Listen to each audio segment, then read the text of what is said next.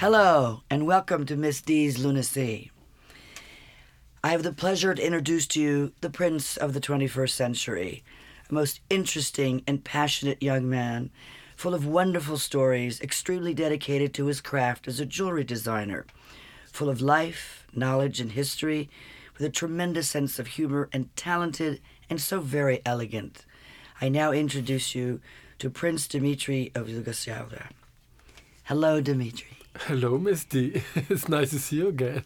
Thank you for being on the show and sharing your stories with my listeners. It's an honor to have you here with us today. Thank you for having me. Well, it's a treat and it's a pleasure because you're such an entertaining and wonderfully creative person. And it's not always easy to find you, I should say. Thank you. Now, we're going to talk about your family and your history because you are completely royal. And it's just so interesting because your grandmother was Queen Marie-José of Italy and Princess Olga of Yugoslavia. Give us a little bit of a background on that because we obviously don't understand it. It's simple and complicated at the same time. It is true. My mother is the eldest daughter of the King and Queen of Italy, and my father is the son of the Prince Regent, Paul of Yugoslavia, and his wife, my grandmother, who was born Princess Olga of Greece and Denmark. It's amazing. We've got so many countries over here. Right there you have four. I know. It's confusing, total confusion. But what I find fascinating about all this is that so many of them were so incredibly talented. So this is where part of your talent comes from. You had Prince Nicola of Greece and Denmark was an avid oil painter, which is extraordinary. My great-grandfather, yes. Yes, and then your great-great-grandfather was Grand Duke Vladimir of Russia, patron of the avant-garde, who spurred the creation of the Ballet Russe. Yes, and Diaghilev and... Amazing. Yeah. And so your curiosity and love for fine gems and jewelry was already sort of in your bones and your DNA from all the fact that your grandparents and all of these wonderful people were so creative in themselves. Yes. And you also were surrounded by diadems, tiaras, and everything else as a child. Now, you told me that you collected stones when you were a child. And you know, my grandfather designed a lot of jewelry, King Umberto, for his wife, for my grandmother. He had a passion for stones and jewelry. And since you look exactly like your father, and there's obviously, we know you're part of, isn't that fascinating that he designed it? Yeah. Fantastic. Where are those pieces now? Well, some we have, some my uncle has, some my mother has. You know, some are gone. Some have been stolen, some have been sold. Yeah. Yes, it happens. But it's quite a collection. So you developed at early age a curiosity for stones, and you said you had an ethereal passion for minerals, for stones, for Well, jewelry. I have great chemistry with gems, yeah. Isn't it amazing? Because a lot of people say there is chemistry with stones for people. There's some of them are their chakra movements, some of them are very, very healing powers. But you basically use a lot of different other stones as well. So you started in school. You were raised in a palace near the Palace of Versailles. You attended boarding schools in France and Switzerland, and then you went to law school and got a degree. And then you were going to pursue a career on Wall Street, but just for some reason, jewelry just continued to fascinate you.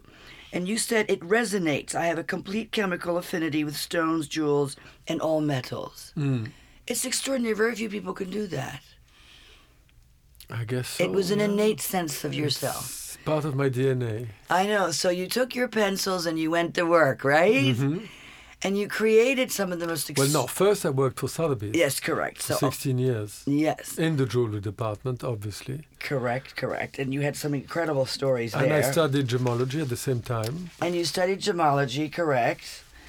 And so you enjoyed very much working there. You were there for quite some time. 16 years, yes. It's enormous. And so your knowledge between the gemology and all of the jewelry that arrived for the sales must have been fascinating for you.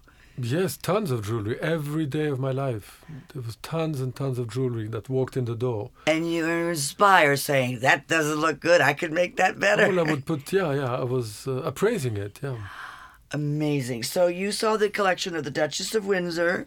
Yes. Andy Warhol. Jackie Kennedy, Elton John, amongst many others. Ava Gardner. Yeah, Marlene Dietrich. Wow. Yeah, there was quite a few famous ladies there. And the jewelry sold far more than it was expected, Yeah, right? always. Provenance is always a key element in auctions. It really, but it's amazing when you see the auction going on, and the exhibitions went pretty much around the world for some of them. Yes.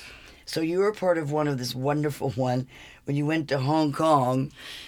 Tell us about this wonderful. It was the Albina Boisrouvray. Albina du Boisrouvray. Yes. She was a niece of the famous Patiño, the Tin King from Bolivia.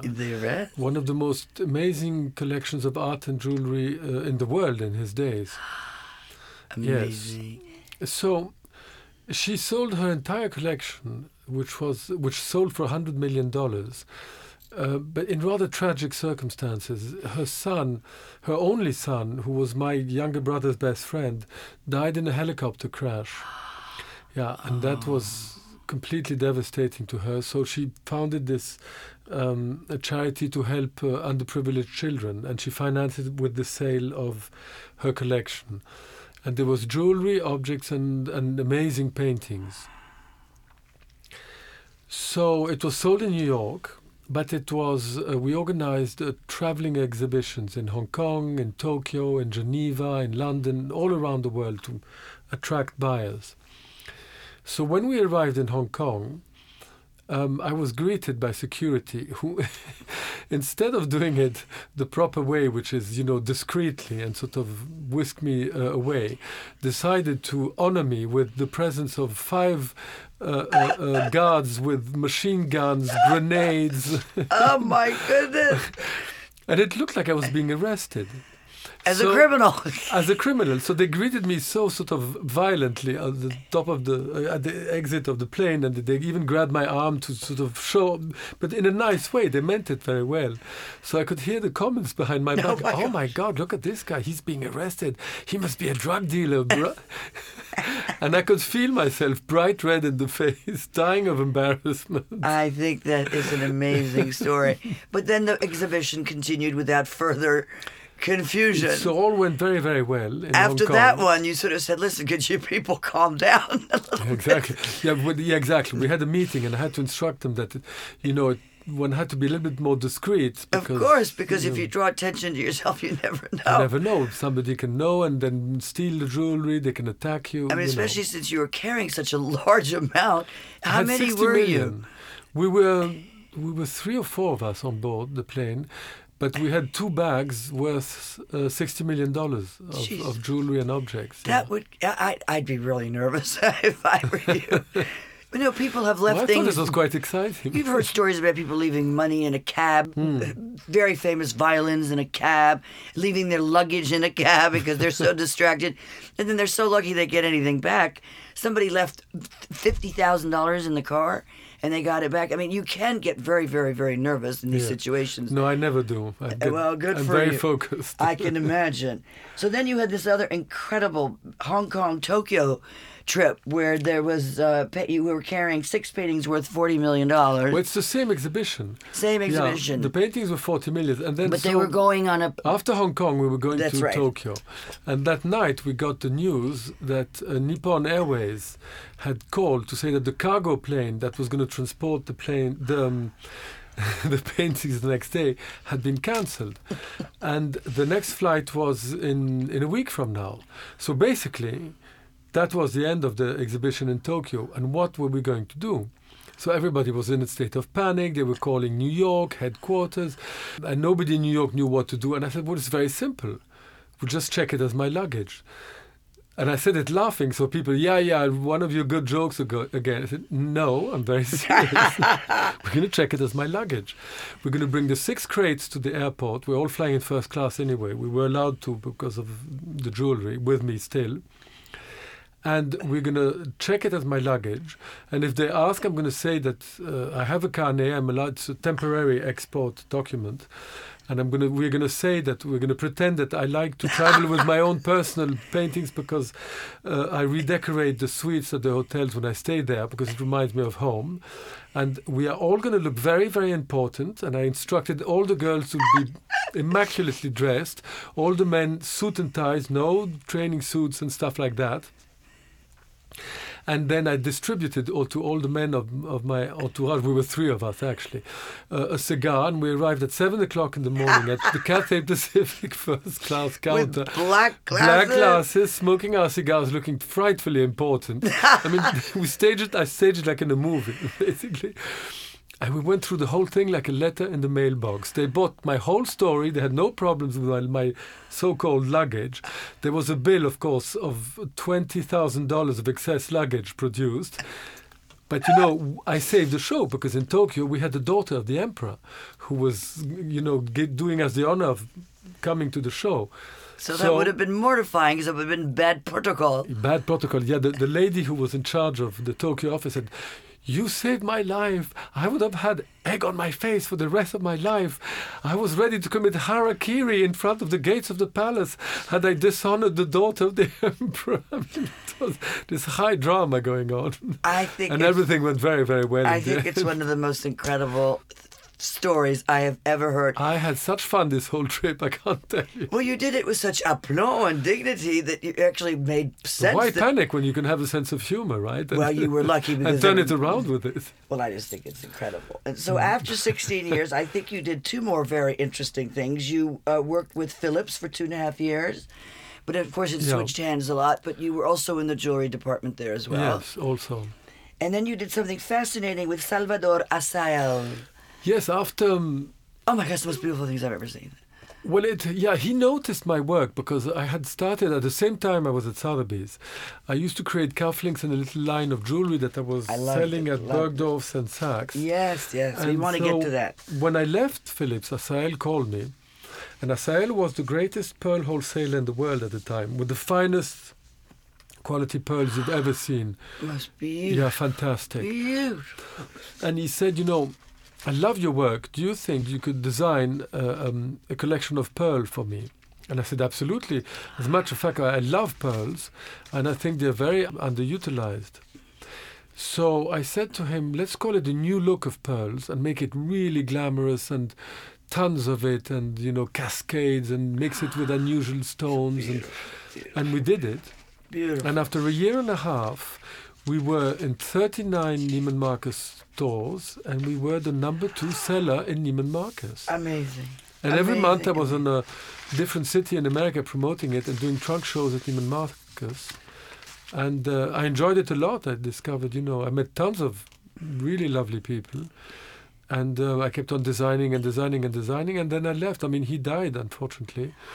They're the most beautiful I've ever seen. I mean, the design, the exquisite... Everything that you do is so exquisite. Well, thank you. Now, I remembered that you also worked with Álvaro Cuadrado. He returned from Brazil with some precious stones. That's how it started, the line of cufflinks. I understand, and I think it's absolutely fair, but I didn't quite... So he had a pair of cufflinks that he showed me with wonderful stones from Brazil. Absolutely. But a very thick mounting with thick claws around it. Yes. And I said, that mounting is... not awful. Good. It's not good. Bad, we can't do it. Sorry, you have to change it. So I stared into a stone, and all of a sudden I had the idea. And I said, I know exactly what you're going to do. You're going to drill a hole in the center of each stone. And in that little hole, you're going to encrust a ruby, a diamond, an emerald, and a sapphire. And then mount them via chains in the back. So... he looked at me a little bit perplexed. He said, are you sure? I said, yes, I'm sure. You've been doing this forever. You should know. No. It was I had never done it before. No, but because of your creativity. Yes, I thought about, the Indian rubies and emeralds that are pierced and have a little diamond in it. That's correct. So I explained, like the Indians do with the diamonds, etc. So we did it. And it worked out perfectly. And it became this big line of cufflinks that was sold for years at Neiman Marcus. Bergdorf, Barney's, Saks Fifth Avenue, everywhere. It was amazing. And then it evolved into a woman's line on the same principle that there were no claws around but just stones in the middle. And I'm in the process of redoing that line, by the way. Which is wonderful. Now, the lazy Better ring. made. Ah, the lazy ring. Yeah, yes. that's amazing. Never seen anything before like that in my life. I think Jana bought it. Yeah. Well, I've made many of them in every color. Yeah. So talk about it. It moves around. So the lazy ring, it's a block. Concept. The concept of the lazy ring is a stone, well, it can be an amethyst, a blue topaz, a citrine, a rock crystal. I've done a lot in rock crystal. It has to be a square emerald cut, and it has to be at least 40 or 50 carats. So it's very, very, very big. But it's the same principle as the cufflinks. You set a stone in the middle of it. That's right.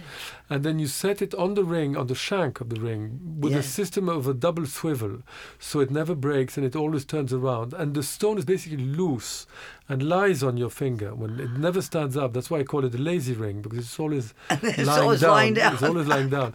And it's very, very glamorous because it really is. It moves, it turns, it gives flashes of light. And it also forces the lady who wears it to be in touch with herself and conscious about this sort of presence on her hand. And it forces her to have different hand movements. If you have a simple gold ring, you don't feel it anymore. Correct. That thing reminds you of its existence every second. So you have to be constantly aware of it, and you have to move accordingly. And it forces women to move in a very elegant way, because you can't bang things with it. No, you'd break it. And it's a good sort of meditation tool in a way also. Because yes, but you've gotten very... It brings you into here and now. Well, I discovered the world of spirituality when I was 16 through a friend of my mother, who we absolutely adored, who was a therapist, hypnotist, psychic healer, all of the above. And she was wonderful. And I was in school with her children. And she came for lunch one day, and I had no idea about all that. And my mother said, oh, by the way, Gay, she was called. Gay is a hypnotist, and she hypnotizes people, and she heals people, and she's very, very interesting. So I thought, well, how interesting. So we went for a walk around the Palace of Versailles after lunch. And I said, Mommy says that you're a healer and you do all these things. And she goes, yes. And she started talking. She explained to me, the energy field around you called the aura, that you have an etheric body, what's astral projection. I mean, all these things. And it was a complete revelation for me. All of a sudden, the fog lifted, and that was it. I knew that I had discovered truth. I mean, it was unbelievable. So she gave me lots of books to read, including one called You Can Heal Your Life by Louise Hay, who's still alive today and very sort of active in helping people and writing and stuff. And we're talking now in 1975. There was nothing in Paris. So I went to see her, and she showed me how to hypnotize people and how to hypnotize yourself. It's really... Wow. It's a self-guided way to relax and to go into yourself and to do meditation in a way. So she taught me various forms of meditation. She gave me many books to read. And ever since the age of 16, I've been actively studying all those matters. And I've read almost everything about every religion, every methods of healing, crystals, it's as though you have a balance of soul and tranquility, that you have learned this balance. Yes. Which is you extraordinary. You have to. That's what we are here on this earth for. Yeah. It's very difficult to do. It's not as difficult as you think. One has to concentrate. Yeah, but you have to be ready for it also. But you were so young, and so you... I was ready. Isn't that exciting? Yeah. And so you meditate at least twice a day? Twice a day I meditate, yeah. It's all by yourself? Yep. And of course you have this wonderful love of music. You only listen to classical music, which I find fascinating. Yes. My mother does it nonstop. And she has about 14 speakers throughout the house, and I keep going, and she's getting deaf. And I'm thinking, if I hear this, ba-ba-ba-bum, every 5 seconds, I was going to have a heart attack. But it's Beethoven, Bach, and Mozart. Those are my 3 favorites. And Chopin also, I would say. But I listen to all of it. It's so soothing, isn't it? Oh, it's very, very soothing, yes. It's beautiful music. And I'm the one who told you that Mozart had a little house in London. Yes, you did tell me that. Very unusual. Right behind Sloane Square. It's called Mozart Place. Yeah. It's very, very Bach sweet. is very special also. And Gregorian chant is very special. Very. For meditation, I use a Gregorian chant. It's absolutely fascinating. Absolutely fascinating. But because it raises the level of the energy in a room when you listen to it. And it brings you closer to sort of more spiritual energy. So one of the most amazing pieces that I think that you've done so many beautiful pieces, and of course it all could be seen on his website, princedimitri.com, which you can always find all his pieces. But he made multi-stranded necklace inspired by Maharaja's treasures. It is draped with sapphires and emerald beads and floating moonstones. But explain the unusualness of this necklace, because its triple functions is so beyond well, it anything started I've ever with seen. an emerald. Yes. A 42 carat. Oh! Fantastic. Carved Indian emerald. Yeah. Sort of heart-shaped, with blue, beautiful fluting in it. So that I decided to mount it on the side in a flower of invisibly sort of set moonstones. And for every fluting, there was going to be a gold claw going around it, capped with a cabochon sapphire. Oh. So to bring back the blue and the green, I did this huge sort of bib, which was strands of emeralds and sapphires. But it starts with emeralds, and slowly it fades. I sprinkle with sapphires, and then it turns and becomes sapphires. It's amazing. I'm looking at it now. It's just amazing. And on the side of the sapphires, all the sapphires have little diamond beads in between them to bring out more light, because sapphires can be a bit dark. And then moonstones around your neck, and dangling from them, sort of lying over the beads, sort of rose-cut diamonds in every possible shape from India. So it's sort of stone over stone, overlapping and all that. And then the flower, you can click it off and wear it as a brooch. And then a second time you click it, and you pop out the emerald with its mounting, and you set it on a ring, and you can wear it as a ring. And it's all mechanically made. It took about a year to make in Paris, in one of the very top ateliers in Paris. So is your jewelry made in America still today? Or? Most of it is made in America, yeah. The initial important pieces we made in Paris and in Italy. Now I make everything here, because I've found some very, very good artisans in New York, and I've trained them also. Yes, and a lot of one wouldn't be able to do what you wanted them to do also. You had to go through trials and tribulations. Yeah, but because, having appraised jewelry for 20 years, I've seen all the mechanics, all the tricks, all the ideas, how they did in the old days. I've had more exposure than any of these people. So I can share with them and give them ideas, and you can be creative when it comes to mechanics also, not only design, and I'm creative that way. It's amazing. So we've come up with a few, techniques to better the manufacture of the jewels. Well, what is also fascinating is that you also make things for people who have old stones, who have things that they don't use, and you redesign and you recreate, and you make things hip and fun and chic and elegant, because a lot of the things that we have sometimes we just don't use. They look dated. They look dated and they look old. And so one of the pieces that you did for me, if you see my website on Misty's Lunacy, the necklace that I'm wearing is the beautiful design of Dimitri.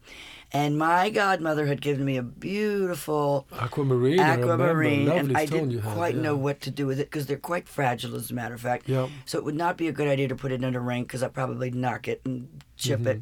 So you came up with this design. So tell me, because we worked together on this, but I deferred to the maestro, which was you. Yes, we set it in a big oval-shaped block of lapis lazuli. And then we played with all different shades of blue. We added a third shade of blue, which were pear-shaped moonstones. Yeah, beautiful. Yeah. And so this beautiful pendant, and I said, now, what are we going to do? And so you came up with this. A green and a blue cord. And I only got the blue cord, but it doesn't matter, because I wear it with the blue cord, and people are fascinated. I thought you had the green cord. I don't know if I ever... I thought I supplied a few cords that you can interchange. Well, it doesn't matter. We can always get them. But I just love the idea of the blue cord with the blue. And people focus on that. And I say, well, I was lucky that somebody had left me a piece of stone, which I couldn't have done anything with anyway. And I thought, well, the person that has to do it is you, because of your and I do that all the time. People bring me their stones and old jewelry, and especially pearl necklaces. The sort of slightly what I call a polite necklace from their grandmother that they don't feel like wearing all the time. Or some old pearls that you don't know quite what to do, that sort of look like... And then you add some pizzazz to it. Yeah, you jazz it up a bit. I know, and that's what you're so good at. Well, you also have a sense of chic and a sense of elegance. So, I mean, you sort of blend the whole thing together, which is why you love being in New York so much, because as you said, it's always transforming. You can breathe. There's so much movement here. Whereas in Europe, it's a little more staid. But you spent many summers in Italy, right? Mm-hmm. At a beautiful palace, I believe. Well, my grandparents used to have an old Villa Medici. That's right. Which was the seat of the Grand Dukes of Tuscany, when Tuscany was an independent country, and Habsburg ruled until the late 18th century. And then the house fell in disrepair and was bought by my ancestor, Anatole Demidov, and it was renamed Villa Demidov. And it was very famous because it had been designed by Buontalenti, and the gardens had been designed by Buontalenti, who was a famous Italian Renaissance master. And the chapel was also, there was a hexagonal chapel designed by him. Exquisite. And there was in the middle, there was a little lake with a famous statue called the Appennino. The Appennino means the Apennine Mountains, which are in the north, the spine, if you want, of Italy. And it was an allegory of the Apennine Mountains by Giambologna, the famous sculptor. And it was 45 feet tall. Wow. Of an old man crouching and staring into the lake, yeah. Amazing. And you could climb inside from the back on a staircase, go into the head, and the eyes were windows, and you could see all the view of the property all the way to Florence. You could see the Battistero, the dome, and all that in the distance. That's extraordinary. It was fantastic. You can Google it. If you Google Appennino statue, it's one of the most famous in Italy. And of course, it's still there. Yes, and then my mother one day planted some lilies in the middle. Oh. She was driving from Saint-Tropez with my father. We were already there, children, cousins and all of that. And she decided to make a stop in Piemonte on the way, in a castle called Racconigi, where she grew as a child. And she went to the lake in Racconigi, which was filled with water lilies that had been a gift from the Emperor of China in the beginning of the century. He had sent a delegation of Chinamen, all dressed in beautiful silk costumes, who very ceremoniously presented all these bags of earth with lilies that were then put into the lake and grew and sort of invaded the whole lake, and the whole region has these Chinese lilies. So my mother took 2 buckets and brought them to Pratolino, and we put them in the lake, and they are still here today. And so the man now looks at water and lilies. Yeah, and the lilies from the Emperor of China, that the Emperor of China gave my great-great-grandfather, King Umberto I of Italy. Do you go back there often? No. No, the last time I was there was 20 years ago, because we don't own it anymore. Oh, I hope they keep good care of it. No, it was in disrepair. Now I heard it was repaired again, and it was an academy, a school, an art school or something. But they did the big mistake of planting trees everywhere, therefore ruining all the views, because it was all about perspectives and views and alleys, and wherever you were in the property, you would see this famous statue. It was the focal point. Now you can't see it anymore because there's too many trees. But what a joy for a child. Yeah, you would think that in Italy they would be a bit more, they would know better, but unfortunately Tuscany in the 60s and 70s became communist, actually. And it was run by people who were completely sort of careless, uneducated, sort of very hardline Marxist, not interested in the arts of any kind. What a shame. Now all that has changed. Thank goodness. God, yeah. But then again, there were some regime things that weren't going so well. You know, they always say più tardi in Italy. Well, they have their own problems in Italy. Yeah, they certainly do. They certainly do. Yeah. It was a wonderful story that your best day of your life is Latin lover, a French chef, an English policeman, and a Swiss clock, and a German mechanic, and it's all run by the Swiss. Yeah. A horrible day is a Swiss lover, German cook, it's English cook. English cook, you're right. A French mechanic, because they're always on strike. Yeah. German something or other, and it's all run by the Italians. I remember that joke. I can never remember it. Well, you just have to switch it around a little bit. So in the meantime, after all of these glamorous pearls and these beautiful cabochons and these stones and everything that you're making, you've now started a different line entirely, and I'd like to hear a little bit about it, because it's absolutely beautiful. Everything you do is beautiful. It's called The New Look of Cool. The New Look of Cool. New Look I of love Cool. It. And then, so it's a series of little bracelets that I make in hard stones. But they are inspired by the art of pietra dura, as we call in Italian, which was the furniture that was started in Rome in the 16th century and perfected in Florence later, where they do mosaics of hard stones in every colors, and they compose, flowers or even views and stuff. So I choose my own stones, the rough, and I draw on the rough itself where it has to be cut. I work very closely with the cutters. So I have this huge collection of very inexpensive gifts for Christmas, for any occasion, strung on leather. Because I'm also into the vibes of gems and stuff like that, and healing powers of rocks. Yes, of course. So there's striped agate, they're... Everything. Striped agate, snowflake tiger's obsidian, eye. tiger's eye, lapis lazuli, malachite, poppy jasper, ocean jasper from Atlantis, they say. Wow. That sort of give you psychic powers. Then aquamarines, peridots, citrines, also, and then you can combine them together. I do metal ones. I do 24 karat gold, platinum, rose gold, silver, in the shape of pebbles, and every color combination you can imagine. So I do the leather myself. I actually make those. I make myself. I send them to be cut by the cutter, but I make them myself afterwards. And you can make them as necklaces, as bracelets. You could wrap tons of them. You're wearing some right now. I'm wearing some now. Now I have a black pearl from Asael, an emerald and a sapphire.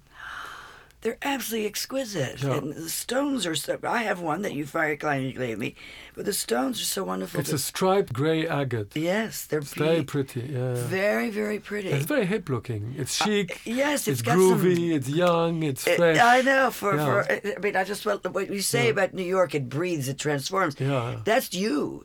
I mean, your body and soul is together, and then but you can still transform into something really extraordinary with your imagination. So these could be found on your website. Yes, and the other collection is the New Look of Chic, which is a collection of crosses and paisleys. Beautiful. And because I love crosses. But I like the old medieval ones, and I use them in all sorts of materials, like Damascus steel, which is the steel one used to make the swords of the Crusaders. And today it's what they make the swords for the samurais in Japan. And in America, they make knives and artwork made of Damascus steel. It has a funny sort of moiré effect on it. Interesting. And I've done research in heraldry, in medieval heraldry, and I've identified 42 different crosses. So they are more decorative than religious in a way. I've made them in every color, and now I'm making them in the same stones as the bracelets. So fantastic. I should be receiving them sometime soon. Amazing. Now you're going to be in this Departure magazine in November, I think you said. The November-December issue is doing a little story on the bracelets and the crosses. They're fantastic. They're so wonderful. Beautiful. And so we can find all this on PrinceDimitri.com. Yeah. And these are you going to... So now you've expanded into those... I saw these beautiful rings that you were doing in platinum and gold. And they almost were sort of square. They had such an amazing That's feel. On the website. Yeah, it's also my new look of love, I call it, because it's a love ring. Oh my gosh. So you've got the new look of love. The new look of everything. The new look of I've cool. called it the market of new looks. The new look of cool, the new look of love, the new look of chic. Yeah. How absolutely brilliant. You will never stop being creative, Dimitri. It's in your genes, darling. I hope. But just your creativity and the fact that you're so lovely and amusing and royal and kind and courteous. I mean, you don't find people like that anymore in these days. They're usually like, get out of the way. It's so enjoyable to have you. So we've got to get these. They're fantastic. They're perfect Christmas presents. Yes. Wonderful. And then the crosses come on a chain, or do they come in a... They come, you can have them on a chain, you can have them on a leather cord. Also. Same with the bracelets, the paisley bracelets. Yes. Which now I let wear. me see. Oh, yeah, the paisleys. And they're bracelets and pendants. Ooh. Yeah. That looks like a symbol of... It's the Indian paisley. That's right. Which originally was the Greek mango, symbol of fertility. And when Alexander the Great conquered the Middle East and he went all the way to India, there was a settlement of Greek people who just stayed in India and stayed there forever, never left. So everything they brought from Greek decorative art stayed there and was recreated by the Indians, who adopted the symbol of the mango, and the design evolved into the paisley. We know what happened, and afterwards it went to Iran and all that, and it became all that. I mean, it started in Iran and then traveled to India during that conquest. But then it was revived in the 19th century. And there's a town in Scotland called Paisley. Really? Yeah, where they used to do all these famous shawls in the 19th century, which was the big rage and which people now use on furniture and stuff. Isn't that interesting? Well, that's true. Paisleys are used on shawls and fabric to this day. Yeah. That's very. I didn't even put the connection together, and the Greeks all had something to do with it. Yeah. It's so interesting. Yeah. Okay, so your show, PrinceDimitri.com. You've got the new look of love, the new look of cool, the new look of chic, and I wish you so much congratulations and good luck for this incredible interview, for all the incredible information that you've given us. And I look so forward to seeing your pieces everywhere. And I do have to mention, I adore your cups of pencils. You do have these wonderful cups everywhere you go. I've never seen so many pencils. On my desk, well, that's what I use to design. Perfectly sharpened. And you could just see him just drawing away. Because you're actually transforming something conceptualized onto a real form, which is sort of amazing. Yeah. You know, it's a designer who sketches and then he gets somebody to sort of say, you are a designer. I mean, that is you. And an artist and a completely fantastic person. But I always see your pencils and I have such a giggle when I see them all. The groovy New York Prince. So now you've done your transformation. But the energy is always the same in New York, which is what you love. You're looking forward to improving, for changing, and new fun things to do, which I think is marvelous. And I think your collections reflect all of these different movements that you've come from. So don't forget, my listeners, that you have old things that you do not use that are sitting in a safe or in a bank that you could revitalize in no time with his creativity. You must use these pieces of jewelry because they can all be changed, and especially old pieces, you want them to be having some pizzazz. And Dimitri will give that for you. And so we want to be with the times, right? Right. Very important. I know. It's so important. So you can do anything you want. You can do anything you want with him, and the creativity's there. So... Unfortunately, our time is up. Not that I would not want to speak to you for the next 2 hours, but we really have covered a lot of wonderful ground about your jewelry, about your background, about your sense of self, your music, your wonderful meditation, which you're going to teach me. Yes. Which I need that book. The book, yeah. Yes, the book. The Power of Now. The Power of Now. Love that book. So now I've read it twice. It's wonderful. By Eckhart Tolle, yeah. Oh, and he's a lover of cats. Big love of kitties. And you have a beautiful Siamese called Bandit. And his wife is called Lola. And his wife is called Lola.